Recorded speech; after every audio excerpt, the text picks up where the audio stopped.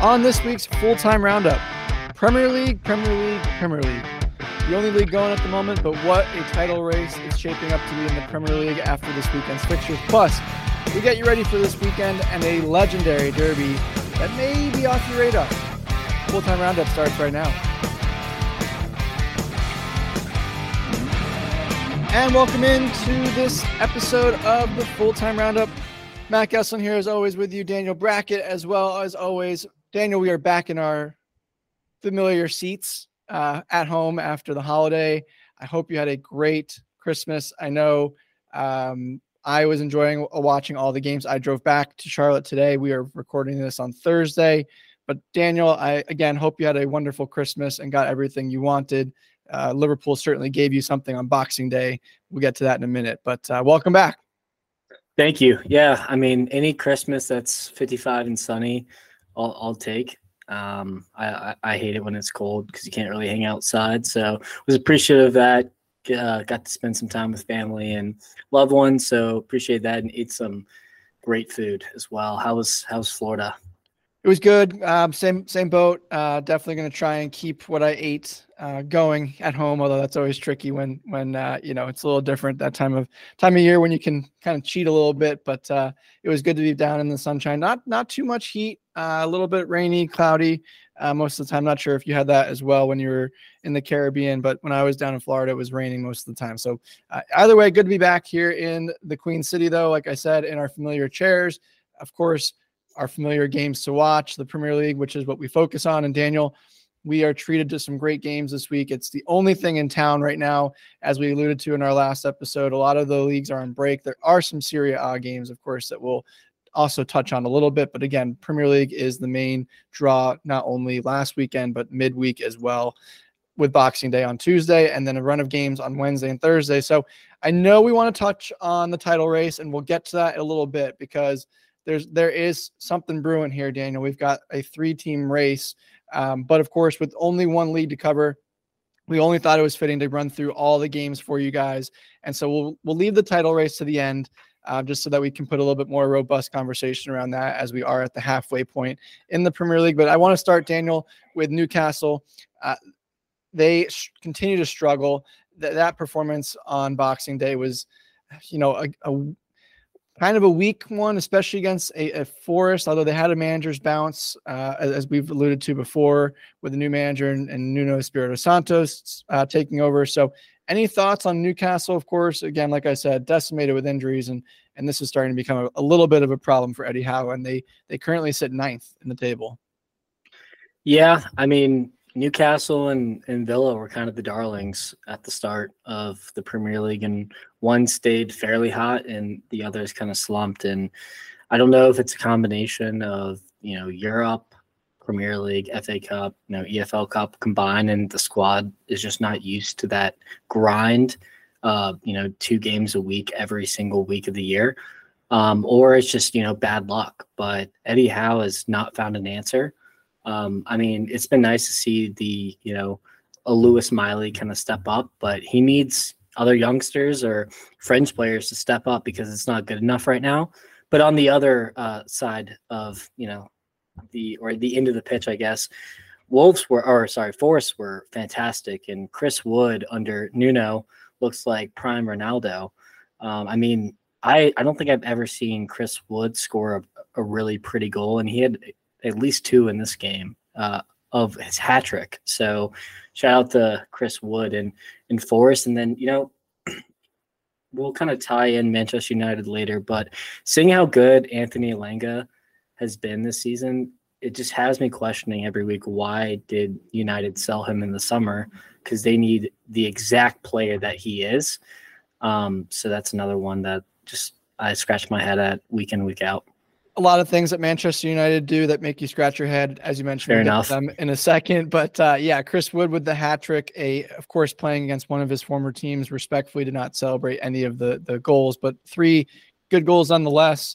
Daniel, I know you've been, pretty high on managers and kind of various managers. What's your take on Nuno Espirito Santo? Of course, you mentioned the performance looked much better for Forest. They have good players there. We knew that under Steve Cooper.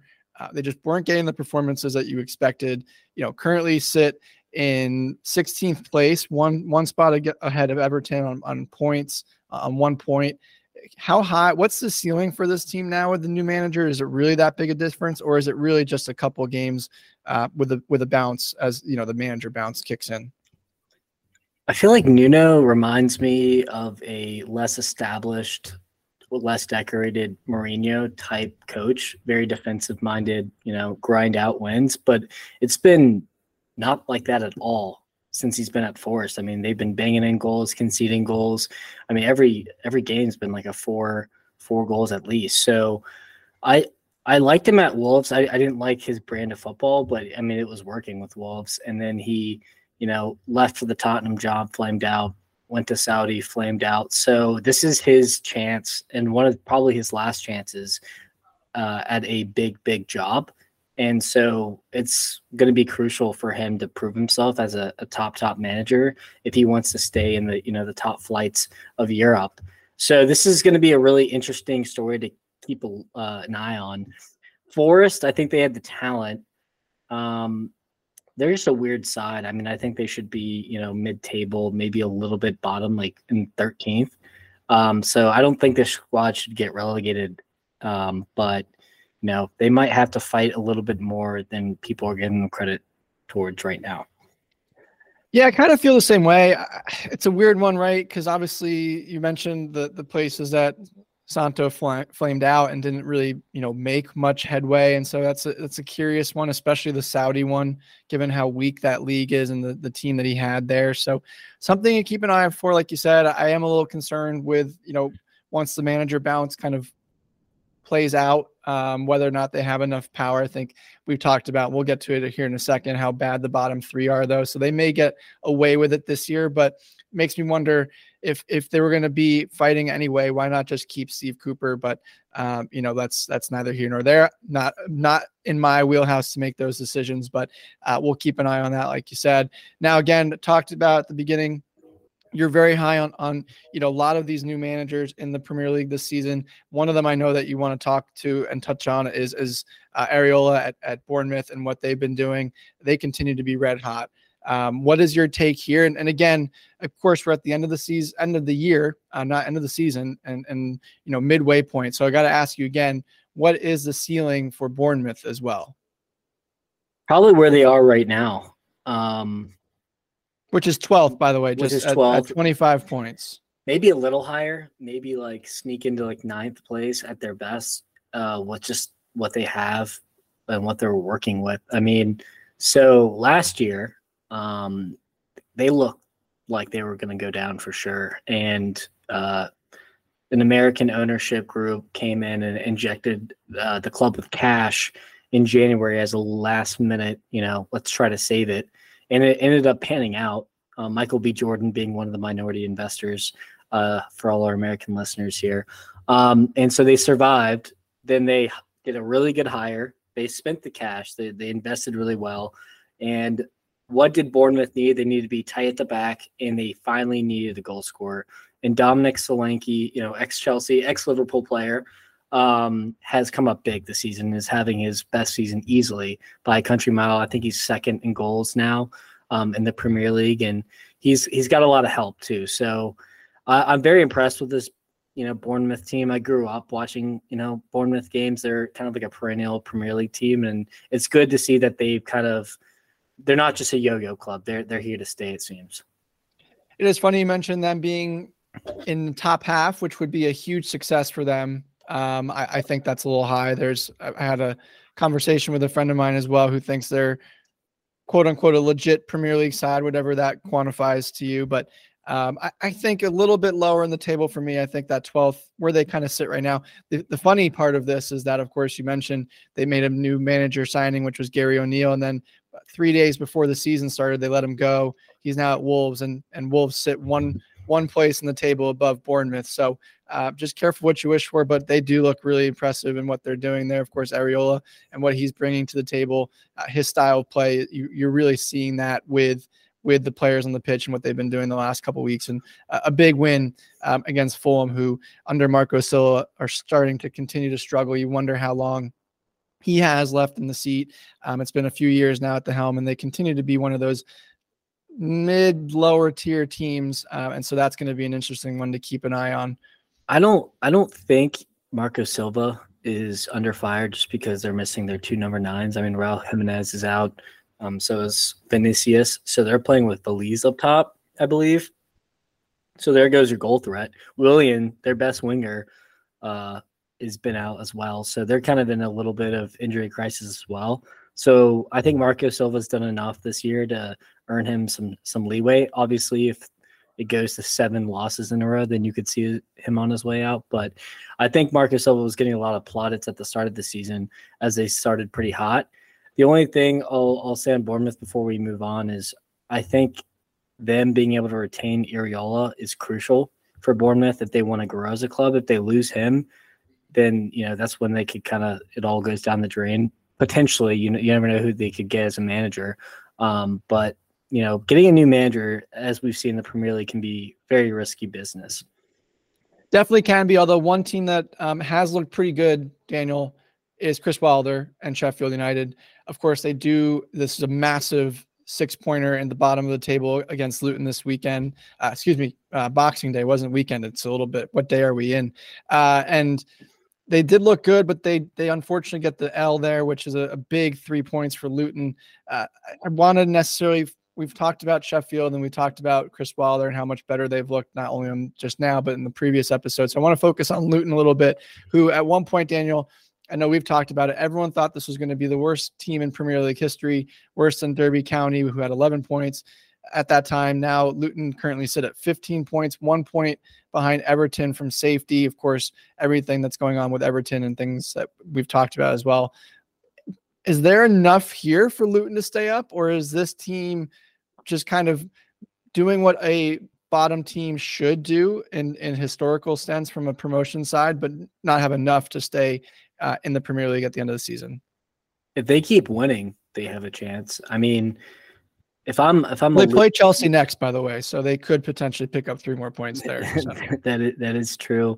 I mean, they're probably looking around right now and seeing, the teams around them are just decimated with injuries. I mean, I don't think I've ever seen so many teams in a season just completely, 7 to 10 senior players out.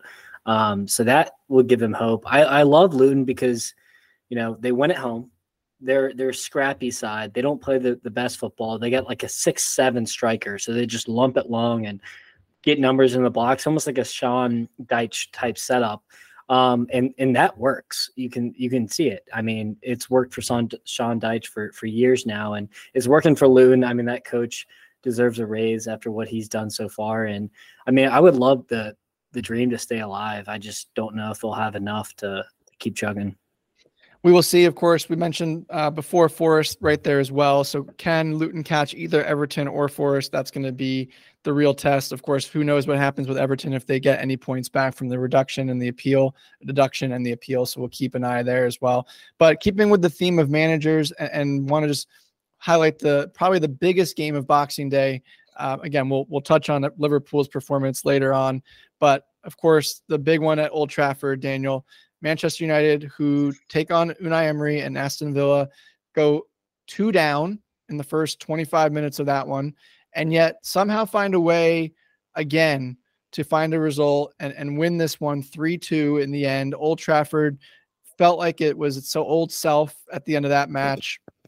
Ramses Højlund finally gets on the score sheet as well in the Premier League for United. Is everything back on track at Manchester United for Erik ten Hag and the Red Devils? It might be. I didn't expect, the draw at Liverpool. I didn't expect them to really lose to West Ham, and now I didn't really expect them to get a result against Aston Villa. They're a weird team. And what Ten Hag has done is he's welcomed Rashford and Varane back into the starting 11. That's helped. Don't beat yourself at that point. But he's also trusting youngsters, and probably the best youngster that he has on the pitch right now is Alejandro Garnacho, who's just been fantastic this season. Kobe Mainu starting. I don't know the center back who started a couple games, but he's 18 as well. So, I mean, they're almost kind of going back to the is it Manculian way of, trust the youth, trust, your youth squads and develop in instead of buying these big names who keep flopping for you. So, and that's also the first time I've seen them actually give a shit. They fought back and they didn't just put their head down.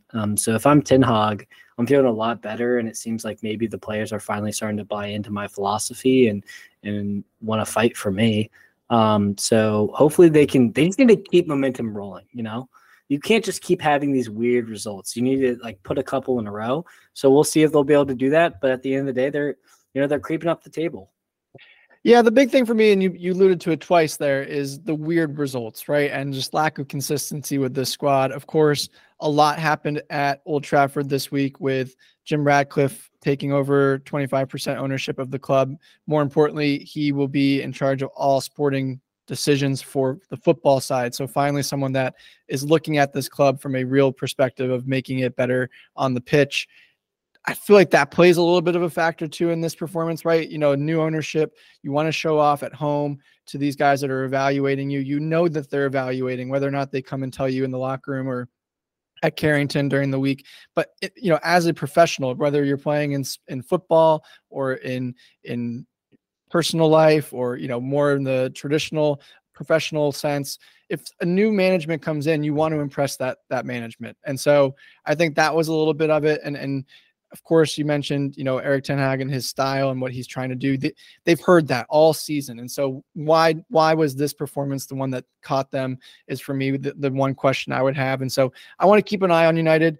Of course, we talked about it, how they continue to just find a way to get a result, whether or not we and the universe think that they're a garbage squad who doesn't put in any effort or character on the pitch, yet they still currently are, right in the mix for a top 6 spot. It's pretty remarkable what a really bad Manchester United looks like, right? And could that be a springboard going forward with this new ownership group and what they're going to bring to the table? Who knows? Yeah, there's so many parallels, in my opinion, with Manchester United and your club Chelsea, which will pivot to Chelsea here, get a much-needed win against Crystal Palace after, the coach hot seat was getting very hot. And he decided to trust, some of the youngsters, brought on Noni Madueke. I think started the youngest Chelsea XI in their club history. Romeo Lavia made his debut. You started with the pivot of Caicedo and Gallagher. What did you think of this game? Are you relieved? You still think it's not good enough? Where are you at right now? It was still pretty hard to watch, to be honest. It is. It was. It was pretty much two relegation teams playing against each other in some form or another. Both, Crystal Palace weren't that much better.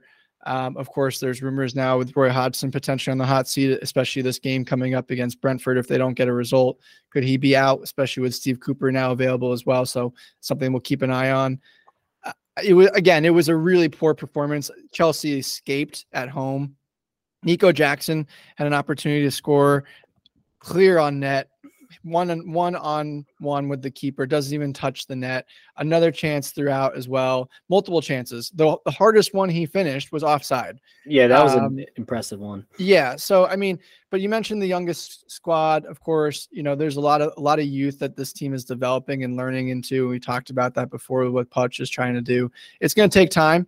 I've been pretty hesitant to throw him under the bus because I think, although I was pretty heated last week and said it's, there's some concern there, but it is a project after all. And what's the point of another manager? If, at some point you have to say a project is a project, let's give this guy a few months at minimum to get his style in. And but the big thing I think is Christopher Nkunku coming back and getting the start as well. You're starting to kind of see that roster and lineup that we saw at the spring and summer going into the season. Of course, he was hurt the last game, and so he's just coming back, and you have to figure out how to put him together with Nico Jackson. You mentioned Lavia getting some minutes. I think once Lavia gets up to speed, he'll start next to Caicedo over Gallagher. I think you've heard some rumors about Gallagher being on the way out as well. So which I don't get. I'm okay with it, but we can table that for another day. Lavia, looked good, having not played in a long period of time. Of course, Enzo Fernandez, excuse me, out with a hernia. So, you're still looking at a makeshift midfield there. But when those three are playing together, I think you're going to see, some good football across the board. Mikhailo Mudryk scores, which is big for his confidence as well. Armando Broja came in as a sub and looked pretty good. Really good. He looked really good, So you're starting to see some pieces there. I think, again, it's a very young, talented squad, like you said, youngest in Chelsea's history. But it's going to take time. And, of course, the expectations at Chelsea are to win right away. And that's going to be a little bit of a pill to swallow for the supporters, because it's not going to happen that way. Before we move on, just quick question. Number one, is Sanchez injured or out right now, or is he getting benched by Pekovic? No, he is injured. He was injured. I forgot a couple games ago. I forgot exactly which game he pulled up with, like, a hamstring. So he's out a few more weeks. All right. I missed that because I saw Pekovic starting. I didn't know if he got benched. Number two is, would you start Broja over Nico Jackson in the next fixture? Because I thought he came on and looked like that number 9 target man that they needed in the system that Poch is playing. Yeah, I think you do. Of course, Broja was the guy before Jackson got there, and he's had his injuries as well that people may or may not remember. He was out an entire year with a knee injury last year, after looking really good in preseason last year too. So I think you got to give him the opportunity. I think Nico Jackson is not ready yet. There's nothing that has jumped off the page at me, honestly, that says he is going to be. I know he's got 8 goals and he's ahead of Didier Drogba's path, if you will, as far as youngsters and where he is, but that's not comparable, right? I think you have to give Broja the chance. I think Jackson will learn under both Broja and Nkunku, which is what it should be. He's not ready yet. And so, yeah, I would say those two up top, and, Mudelecki behind him, who got the penalty, very confident in his take. There's some really good talent. It's just a matter of, can Poch put together the roster, and we're starting to see how he wants that to come together. Yep. And last step before we move on, to give you a little bit of hope, Matt, Chelsea have missed the most chances out of anyone in the Premier League. So, if they had a seasoned veteran, up top or even in the box, things might be a little bit different for you guys in the table wise. Now, to move on. I thought you were going to tell me the hope was that we play Luton and Fulham next, which is not really hope. So I don't even know if you want to play Luton right now. I know we don't want to play anybody. We'd rather play ourselves in practice, but that's neither here nor there. But yeah, we're Brentford is where we're heading next. And I know, we wanted to talk about that one a little bit because Thomas Frank feels like he's kind of in a weird place, Daniel. Not sure how you feel about it, but I'll let you go first. I have some thoughts on Thomas Frank at Brentford. I think we're going to disagree here, so I want you to go first. I think he kind of had a chance to go to a big club over the summer, or even last summer when Brentford kind of was that darling. They of course have had pretty bad injuries. Ivan Toney's been out basically all season as well, which you mentioned about, your striker not being available with Fulham. Of course, that's one of the big pieces, but currently in 14th with only 19 points at the halfway mark, Daniel, it feels like he missed the boat on getting somewhere to that next level. And it's kind of stalled a little bit for me. I don't know if he gets sacked, but I feel like he had an opportunity to go somewhere big and did kind of miss that opportunity. I rate Thomas Frank very highly. I think that, eventually he will make that big move. I don't think it'll be in the Premier League, though. I could see him I could really see him in the Bundesliga. That's like the spot. Would be a good fit. Definitely. I think that'd be a really good fit, especially at like a Wolfsburg or something like that kind of status, like not like top 3, but somewhere around that. I think the dagger this year for Brentford has been obviously no Ivan Toney, like you mentioned, but their recruitment has been not good. I mean, they got Lewis Potter, Shade, I think his name was, from Freiburg, a couple other attackers, and no one's panned out. They're really just depending on Johan Vissa and Mbomo up top, and that's just not going to give you the Toney numbers that kind of was carrying you last year. I mean, they're tight at the back. The midfield is a bunch of makeshifts. They get the job done. It's more about the unit than the individual players. They've had a couple, standouts, I guess you could say. But I think the recruitment is more of an indictment on Brentford than Thomas Frank. But I mean, I think they're very loyal to him and what he's done for the club. So I don't see him. I think it has to get really bad before they put him on the hot seat. And I think they'll figure things out. It will be interesting. I did have a question for you because we talked about Bundesliga, and I don't disagree with you, Wolfsburg. What about Borussia Dortmund, though? If we, like we mentioned, if Terzic goes into management there versus being the manager, so sporting director or recruitment, that would be a nice team, or is that a little bit too high for Thomas Frank at this point? Because obviously we've seen he does a lot with a little at Brentford, so yeah, that's Dortmund's MO, and you have Terzic at the management office. Does that make sense, or is that a little wishful thinking? I think it would be a little bit of a gamble on Dortmund's part, but I think it'd be the right place, wrong time, because I don't think Thomas Frank is just gonna pack his bags and leave during the season and do Brentford dirty like that. So it would have to be at the end of the year. I could see that because I think Niko Kovac is good at Wolfsburg. I just threw out like a higher mid-table name and that was the first one I thought of. But yeah, no, I mean, I think that could be a potential frugal replacement for Terzic if he was to, not get fired, but I guess promoted. I don't know. Yeah, I don't know how that works, but that yeah, that's an interesting one. But you mentioned what the scouting and recruitment at Brentford. Another side, Daniel, that has absolutely nailed every single signing. I think we can say that pretty confidently.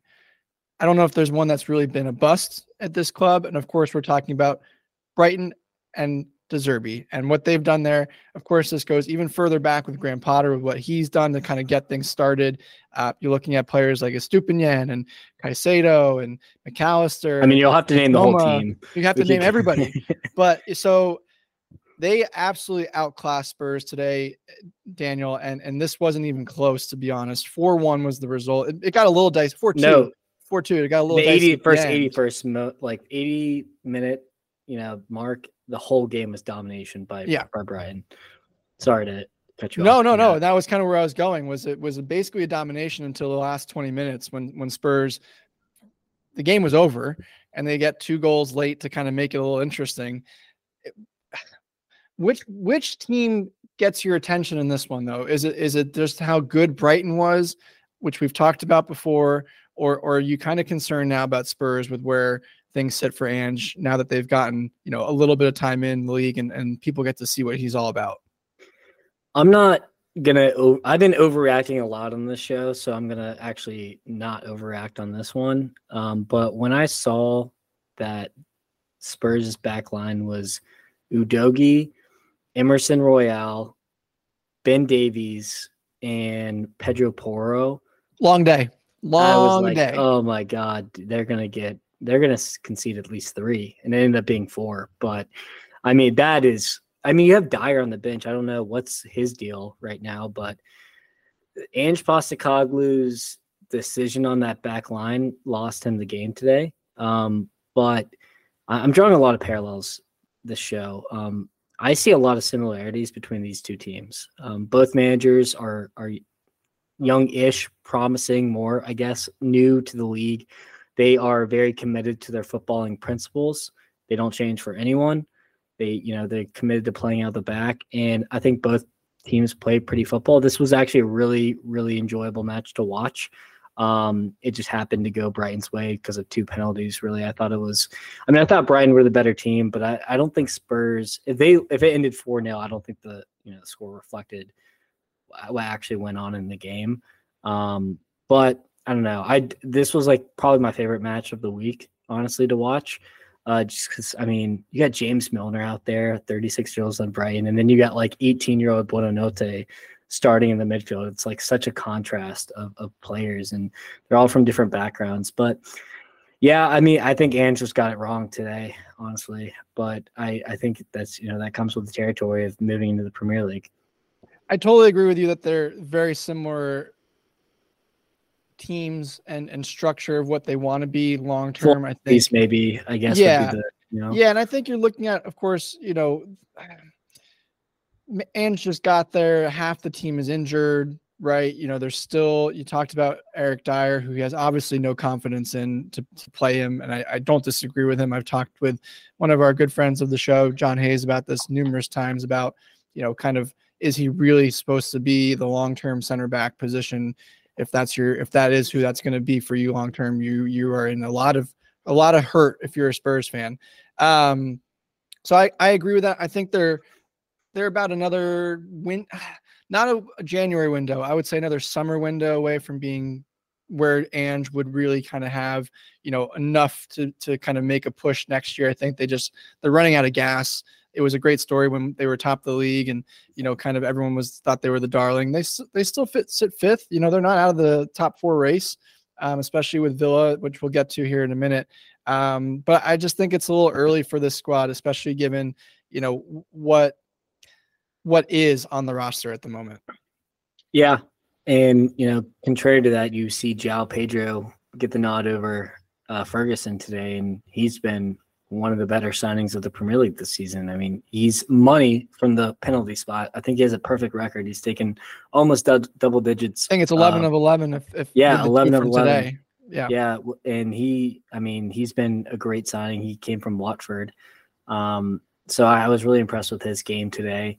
And, Hinchelwood, I think it is. I mentioned him on the pod earlier, but he's like the young Brighton Academy lad who scored an absolute rocket. And he's got on the score sheet, and he looks like a fantastic player. And not only has it been the recruitment from, abroad, but it's the, calling up players from their academy. So I don't know. And Valise, another young player who's got his first Tottenham goal today. So good for him. But yeah, not too many conclusions to draw from this match. More, I just enjoyed the spectacle of these two, similar managers kind of going back and forth.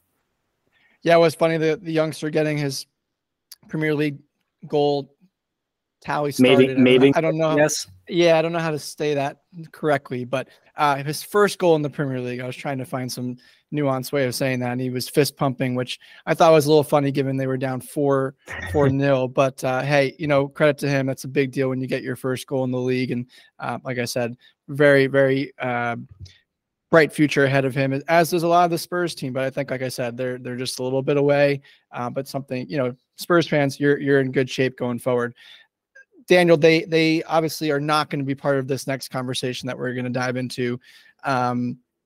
We alluded to it, kind of teased it the upfront as well as in the intro. We have ourselves an absolute title race, and it is not just a 1 or 2 team race. It is a 3-team race, Daniel. Could you ask for more? And we haven't talked about one team, but I kind of feel like they're on the outside. We don't want to spend too much time on them, but we can throw them into the mix here. Of course, from my perspective, the 3 that we're looking at are City, Liverpool, and Arsenal. Arsenal losing today, of course, to West Ham, which is a big surprise at home. West Ham got two goals, one controversial, although it's really hard to tell if you see that image, if it's out or in. Ruling on the field was a goal or was inbound, so you got to keep it that way, of course. Liverpool, your team, I would love your thoughts. Get a big win this week, on Boxing Day against Burnley. What you expected, right? But I think the best team or the happiest team of the 3 might be City, who have played the worst of the 3 in the last month and a half, I would say, and yet they're still right in it with a game in hand. Only 5 points behind Liverpool, 3 points behind Arsenal, again with a game in hand. So let me hear from you. Which team do you want to be right now if you are able to choose at the midway point going into the new year? City, without a doubt. I mean, they've done this numerous seasons. It was first with us when we had I think it was like a 6-point lead in January. Arsenal had even bigger lead last year. And like we've said a ton of times, Haaland, Kevin De Bruyne, a bunch of other, fantastic players are going to come back in January, and who knows what's going to happen. I guess there's always the small doubt, maybe they won't be the same player or they'll have a little rough patch. But if I'm, Pep Guardiola, and if I'm Manchester City, from just historically speaking, it's going to be bad for every single Premier League squad. And what I saw on Twitter actually was probably the most relevant tweet I've seen.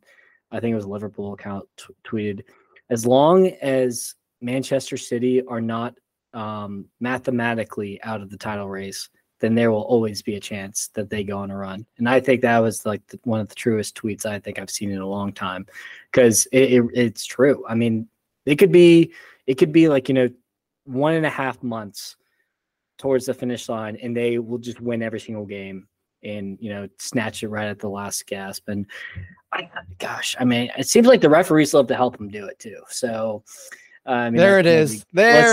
Let's just jump into the City game, I guess. I mean, that they obviously deserve to win, right? They two bad mistakes, or a bad mistake to go down against Everton, but that handball. I mean, if you contrast the other handballs, especially the one that's on my top of mind with Odegaard, I mean, how is that a handball? But this one is. I mean, it's tucked into his body. He's turning away. Like, I just don't get it. It is tricky, of course, within the rules of the game. Onana's arm is going up and away from him. But Odegaard's is 100% a handball. I mean, the guy swipes at it. I think it's, like you said, and you kind of alluded to it, the refs want to help City. I knew that was coming at some point. You guys are still ahead of them. I don't think of course, we'll see what happens. There is a big debate. Hopefully we'll have an understanding in 2024 about where things are going to lie for Manchester City with, point deductions and the investigation. So I would be careful what you say. They may be a little bit more unfavorable than you realize, but for now, it's an interesting one. You mentioned you wanted to be City because of the historical context. Give me Liverpool. Okay. You want to be where you want to be. You're at the top, they're chasing. And so, fair enough, especially with, a 2-point game in hand on Arsenal, you've done this before with the talented roster we've talked about. You just need to kind of find a way to kind of get some consistency with your strikers. The big concern for me is Mo Salah going away for AFCON. He'll be gone for a month, which is a huge loss for you guys, especially. Of course, other teams will have that impact too, but he is just such an impactful player for you guys up front. That's going to be, if you guys City can won't. manage, that's true.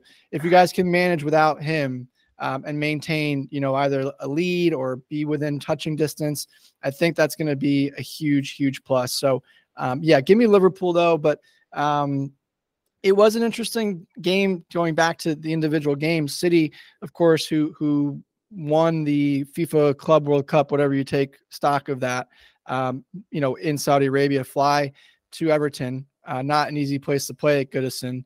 And for other than 15 minutes where they made a few bad passes that led to Jack Harrison's goal, they absolutely dominated that game. And so, you're kind of wondering, like you said, are they going to turn the corner, get on a run? Is this the game that kind of, is that turning point for them? And then Liverpool's game, you guys took care of business, but I thought it was a little bit more difficult than it should have been. And of course, we alluded to a little bit Arsenal and their performance. Yeah, the one thing I'll kind of piggyback off you with the Liverpool game is it should have been easier. That's the one worry I have about Mo going to AFCON, because I mean, he's the second top scorer, top in assists, having, like, numbers wise, one of his best seasons. I don't think his best, but one of the best. And he's 31, so he's not getting any younger. But what's so crazy is I don't think Mo has played that good this season. Like, genuinely, I think that he comes and scores a goal or gets a huge assist at the right time, but just like open play wise, I just think he was really used to Firmino and Mane playing, and since they left, it's he's trying to still adapt to the new players that we brought in. Now, I mean, not to take anything away of what he's done, but if he hits top gear, say he goes to AFCON, does really well, and comes back, that'll be scary. But you're gonna have to replace those goals and assists. And is this when Darwin Nunez is going to step up? Is this when Gakpo is going to step up? Diaz, Jota, we have the depth to keep banging in goals. Those players are just other than Jota, they don't have that cutting edge that I'd like to see. Now, I'm not saying they won't have that, because historically Gakpo and Nunez have been firing on all forms. in other leagues and even last year. So I think Klopp is going to really hyper focus on getting these players rolling just in time for when Salah leaves. Totally agree with you. And it'll be, like I said, if you can maintain with him while he's gone, that'll be a huge, huge plus for you guys. One team, Daniel, we haven't touched on, not only in their game that they lost to United, but of course, we're kind of leaving them out of the mix in this title race. I'm not sure if it's justified or not. I personally think it is, of course, is Aston Villa, who struggled now 2 games in a row. Are we any concern with Unai Emery and his squad, or we touched on it a little bit, kind of, were they ever going to be able to maintain that performance at that level that they were at recently? We've seen it a little bit, like I said, the last couple games. Are they out of this picture? Are they still in it? Where do they sit for you? I think 4th is an overachievement, and I think that's where they're going to aim for. I don't think they're going to catch up with the top 3. Also, just to throw in there, Liverpool's still unbeaten. Forgot about that. I think they're the only squad that's unbeaten in the Premier League this year. But yeah, no, going back to Aston Villa, 4th, 5th place, I think is still a really, really, really good season, especially with European football still to play for. So we'll see. I just don't see them catching up to, City or Arsenal or Liverpool. I agree with you on that. And Sunday, of course, as New Year's Eve, we'll have another episode for you guys there, which will do a little bit more deep dive into where teams are in the table, where things are going to be projected for the end of the season. So teams like Villa. But before we do get to that, Daniel, I do want to ask you one last question on the title race. Of course, Liverpool 42 points, Arsenal 40, Manchester City 37 at the halfway point. What is the number for the winning team this season? Of course, last couple of seasons, City were the standard bearer. It got to 90 last season. 89, so we'll call it 90, 93 the season before that. What is the total that Liverpool needs to get to, in your opinion, if you're going to beat Manchester? Let's write these down, because I would love to look at this at the end of the season and see how close we were. I'm going to say 83. 83. That's pretty low. Haven't seen that. 86 was the most lowest 85. one. Actually, 85. I'm going to go with 85.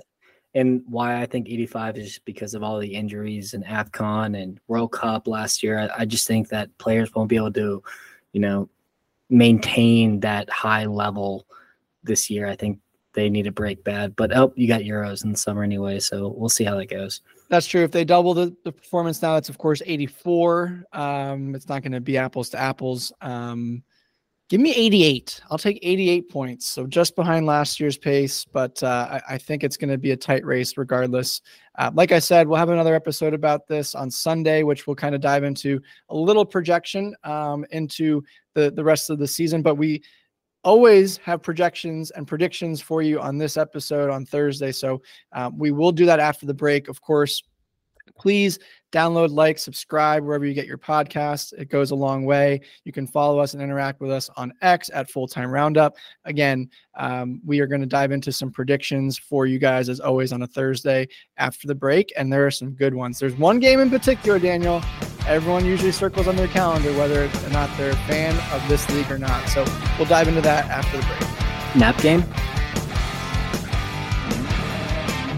And we're back.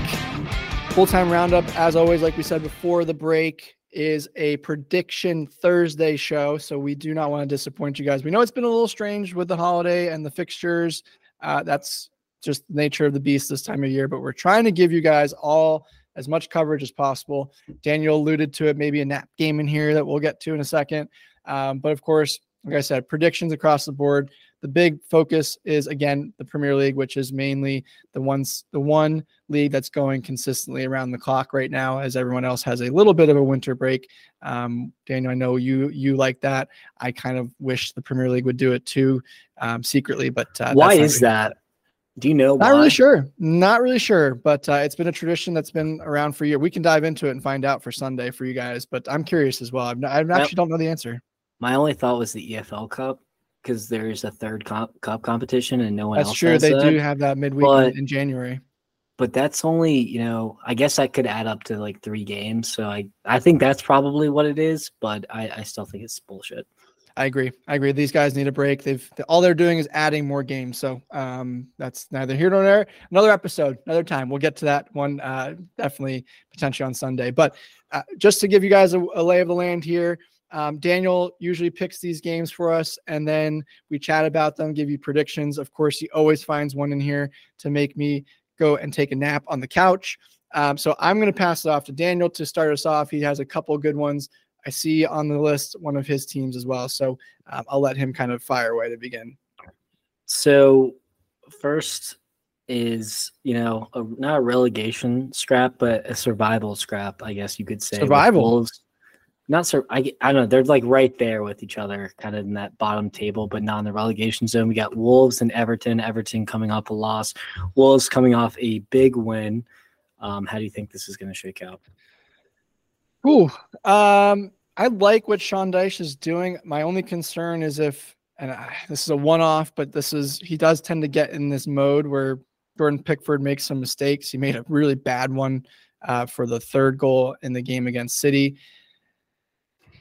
I think I alluded to it. He was on 5 consecutive clean sheets going into the game against Spurs. Which is insane for Everton. Which is in Spain. 1-1. I think this is a tight game.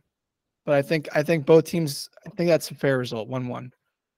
I think that a lot of people would look at this game thinking this could be really ugly. I think this will actually be a pretty sneaky enjoyable match. I'm going to go 2-2. So next on the docket on Monday, Liverpool versus Newcastle at Anfield. I'll let you go first. Are you nervous about this one? No, not at all. Well, I'm not nervous for you guys either. Newcastle are really banged up. Eddie Howe, you could sense the frustration in his voice and a little bit of concern with, just the way the team's playing. I think this one is a big way for Klopp to close out 2023. I'll take 3-1. It'll be on the first, actually. Oh, excuse me. Well, technically it would be on. Okay. All right. A new way to start 2024. There we go. 3-1 Liverpool. Yeah, I'll go 4-0. I think this is going to be, when the wheels fall off with Newcastle. But last time I was really confident about a game, we tied United. So yeah, we don't have to talk about that. I'm surprised you brought it up. Maybe that's really bad. Fulham, Arsenal, London Derby. How is this going to shake out? The worst thing that could have happened to Fulham is that Arsenal lost this game to West Ham. Even though it's on the road, I think this is going to be a beatdown. 4-0 Arsenal. If they can't win this game and they can't put an impressive performance, almost take them out of the title race. This is a bounce back performance they have to have. 4-0 for me. Couldn't agree more. I'm going to go 3-1. But I do think Arsenal will flex their muscles here and get the job done in a pretty easy fashion. Last Premier League game we got on the docket, Spurs versus Bournemouth. There's my nap game. No, just kidding. Spurs are no nap. Every time they play, it's something exciting. It's fireworks. It is fireworks. 2-2. I'll take 2-2 here. I don't think Spurs can defend.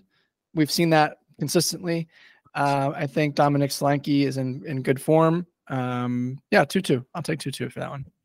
I'm going to go 2-2 as well. I agree with the state of Spurs back line mixed with Bournemouth's red hot form. They still struggle defending occasionally, so I think that Son or Richarlison will be able to get at least 1 or 2 in the back of the net. So I'm going to go draw here.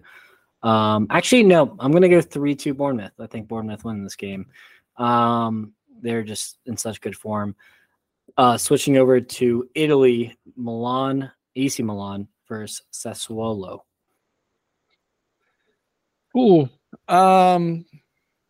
this is a big one for Pioli, as we've talked about before. Christian Pulisic, who's been struggling of late too, could use a bounce back here. Sassuolo, 15th in the table. AC Milan's going to run out of room if they keep dropping points. 2-0 AC Milan. I'm not confident about it though, but they need it. They really need it. Yeah, Pioli's on the hot seat and their defenders are dropping like flies. They're going to have kind of like a Spurs makeshift back line here. I do think there will be goals. And this one, I would probably look at the over if we were doing a gambling show. But I'm going to say 3-1 Milan. I think they kind of get rolling, and Sassuolo's defense has been pretty abysmal as of late. Here's your nap game. This is definitely a nap game. The ugliest game on the docket, but two top half sides, top 7 sides. Juventus versus Roma. Juventus really need this win to keep pace with Inter. Roma need this win to be in the top 4. What do you think? I think Jose Mourinho gives Inter Milan a nice Christmas gift here and takes points away from Juve, and gives Inter an even bigger lead in the table. Of course, 4 points clear of Juventus right now. I don't know if Roma win this one, but they definitely, like I said, take points. No Lukaku, which is big, but I'll go 1-1. Jose finds a way. This is going to be they may not even hit the halfway field mark on the field for both teams in this one, but for some reason, I feel like 1-1 is going to be in the cards. I'm agreeing with you a lot here. I'm going 1-1 as well. Won't even bother watching this game. Luckily, there's no betting show on this one. This is just straight up. Otherwise, if we agreed too much, you may have to completely change your picks. But exactly. But yeah, this one, I promise you, I'll watch the highlights. But I will not be sitting down and wasting my time watching this one. And second to last in Italy, Napoli versus Monza. Man, Napoli are really sinking. Osimhen's out. Osimhen's out too. Got some injuries. Don't really know how this one's going to shake out. This would put Monza top half of the table if they could get the 3 points. I haven't had many surprises. I'll take Monza. Monza did surprise AC Milan earlier in the year as well. Give me Monza 2-1 on the road. 2-1. I'm going to go 2-2 here. It is in Naples, so I'm giving Napoli a slight edge in that. And then Lazio, Frosinone. Lazio, have struggled a lot in the league. Frosinone have kind of had some nice shock results as of late, kind of hot with that young squad of theirs. How do you think this plays out? Big win in the cup as well that we alluded to last episode for Frosinone. Lazio. I got to take them. 2-1, really boring game. Another boring game and maybe 2 naps that I'll take. With Immobile out, I'm going Frosinone 2-1, opposite fixture. And the last but not least, we have a derby in Scotland. Celtic versus Rangers. Celtic is kind of cruising to the title here. This is a chance for Rangers to, get a, as you say, 6-pointer. How did you think Brendan Rodgers' men get the job done, or are Rangers kind of bounce back here in the league? Boy, this is a big one. Throw any record book out the window when these two play. Of course, this is one of the biggest rivalries in the world. Clearly, the biggest rivalry in Scotland. You mentioned a 6-pointer. Celtic only 5 points ahead of Rangers right now. So this is a massive game. And again, the rivalry here it goes, you can't even state how big this one is between the two sides. It's at Celtic Park, which will help Celtic. 3-2. I think you're going to have a fun back and forth in this one, but I do think Celtic have a little bit too much talent. Going with Celtic 2-1. Brendan Rodgers, he's been in the seat before. You can kind of really seal the league up early with this win. So Rangers it would feel that way, wouldn't it? Yeah, they've been really weird as of late, so I just can't trust Rangers here, and I think Celtic get the job done.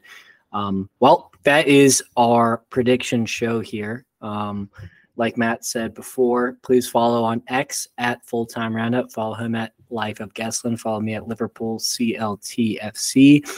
Download, subscribe, rate 5 stars on Spotify and Apple or wherever else you get your podcast from. Thank you for tuning in to another midweek show, and be safe and have a wonderful new year.